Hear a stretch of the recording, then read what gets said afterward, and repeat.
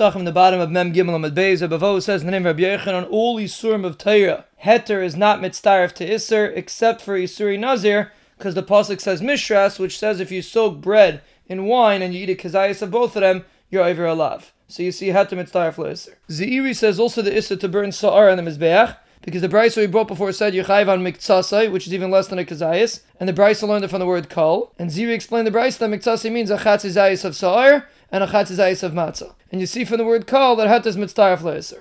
And the Gemara explains that Zibri also includes chametz on Pesach, because he holds like a Belazar that darshans Kol. So who adin bechametz Pesach? You're chayiv on eruvai, which is Heter mitzdaref lo Isser. And the reason why he says Sa'ar is to say not like Abaya that learns the Brisa that we're talking about that you're burning less than a kazayis of chametz. That's why Ziri explains that we're talking about you burning a kazayis, just part of it is chametz and part of it is matzah. The Gemara asks from Mishnah, if you have a thick soup of truma and a tefillah touches part of it, the whole thing becomes puzzle. But if the soup is chulin and the spices are truma, then you only passel the part that you touch. And the Gemara explains the reason why the tefillah passel the part that he touches, and you don't say that it's batal b'raiv, is because if a zar would eat it, he would be chayiv if he ate a kazayis. So therefore it's a Issa deraisa, so therefore a machmer, we don't say it's batal b'raiv. So obviously you see that Heter is mitzdaref le'issa by truma, and that's how you get malchus if you eat a kazayis. The Gemara answers that we're talking about you ate a full zayis of truma, and it was a kazayis b'kadeh chilas pras, and that's deraisa. And even though the Chum disagree with Rabbi Elazar by Kutach, and they say it's not a problem if you eat it, if it's a kazayis b'kadeh chilas pras, and it's an Issa deraisa, so why do the Chum say it's mutter?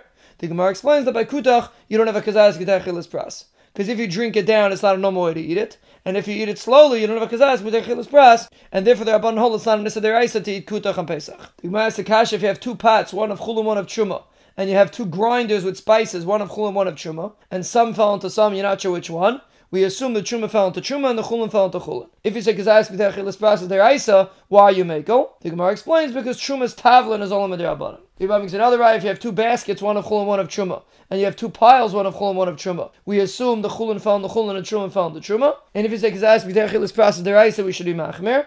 The Gemara answers truma b'zman hazeh is olam d'Rabbanan. The Gemara asks that you can't use the pasuk of Mishras to tell you Heter mitzdaref lo Isser by Nazir. You need it for tam ke'ikr, that if you soak grapes in water and it gets the tam of yayin, you're chayiv if you drink a kazayis of it. And we learn from Nazir to Oli Surim, just like Nazir, which is not an everlasting Isser, and is not an Isser hana, and you could imata the Isser. There's a tam ke'ikr. Kalayim, which is an Isser Eilam, and there's an Isser hana, and there's no Heter le'Isser, for sure you should have tam ke'ikr. And you can learn an Arlo too, because it has two of these chumras. So you see, you learn how tam ke'ikr, not Heter mitzdaref lo Isser. The Gemara answers that's the Rabbanan, and Rabbi Akiva is the one that holds Heter mitzdaref lo Isser. Because Rabbi Akiva says if a Nazir puts his pas into yayin and he eats a kazayis of pas and yayin, he's chayiv. The Gemara explains how does Rabbi Akiva know tam ke'ikr? He learns it at a basa b'chalav.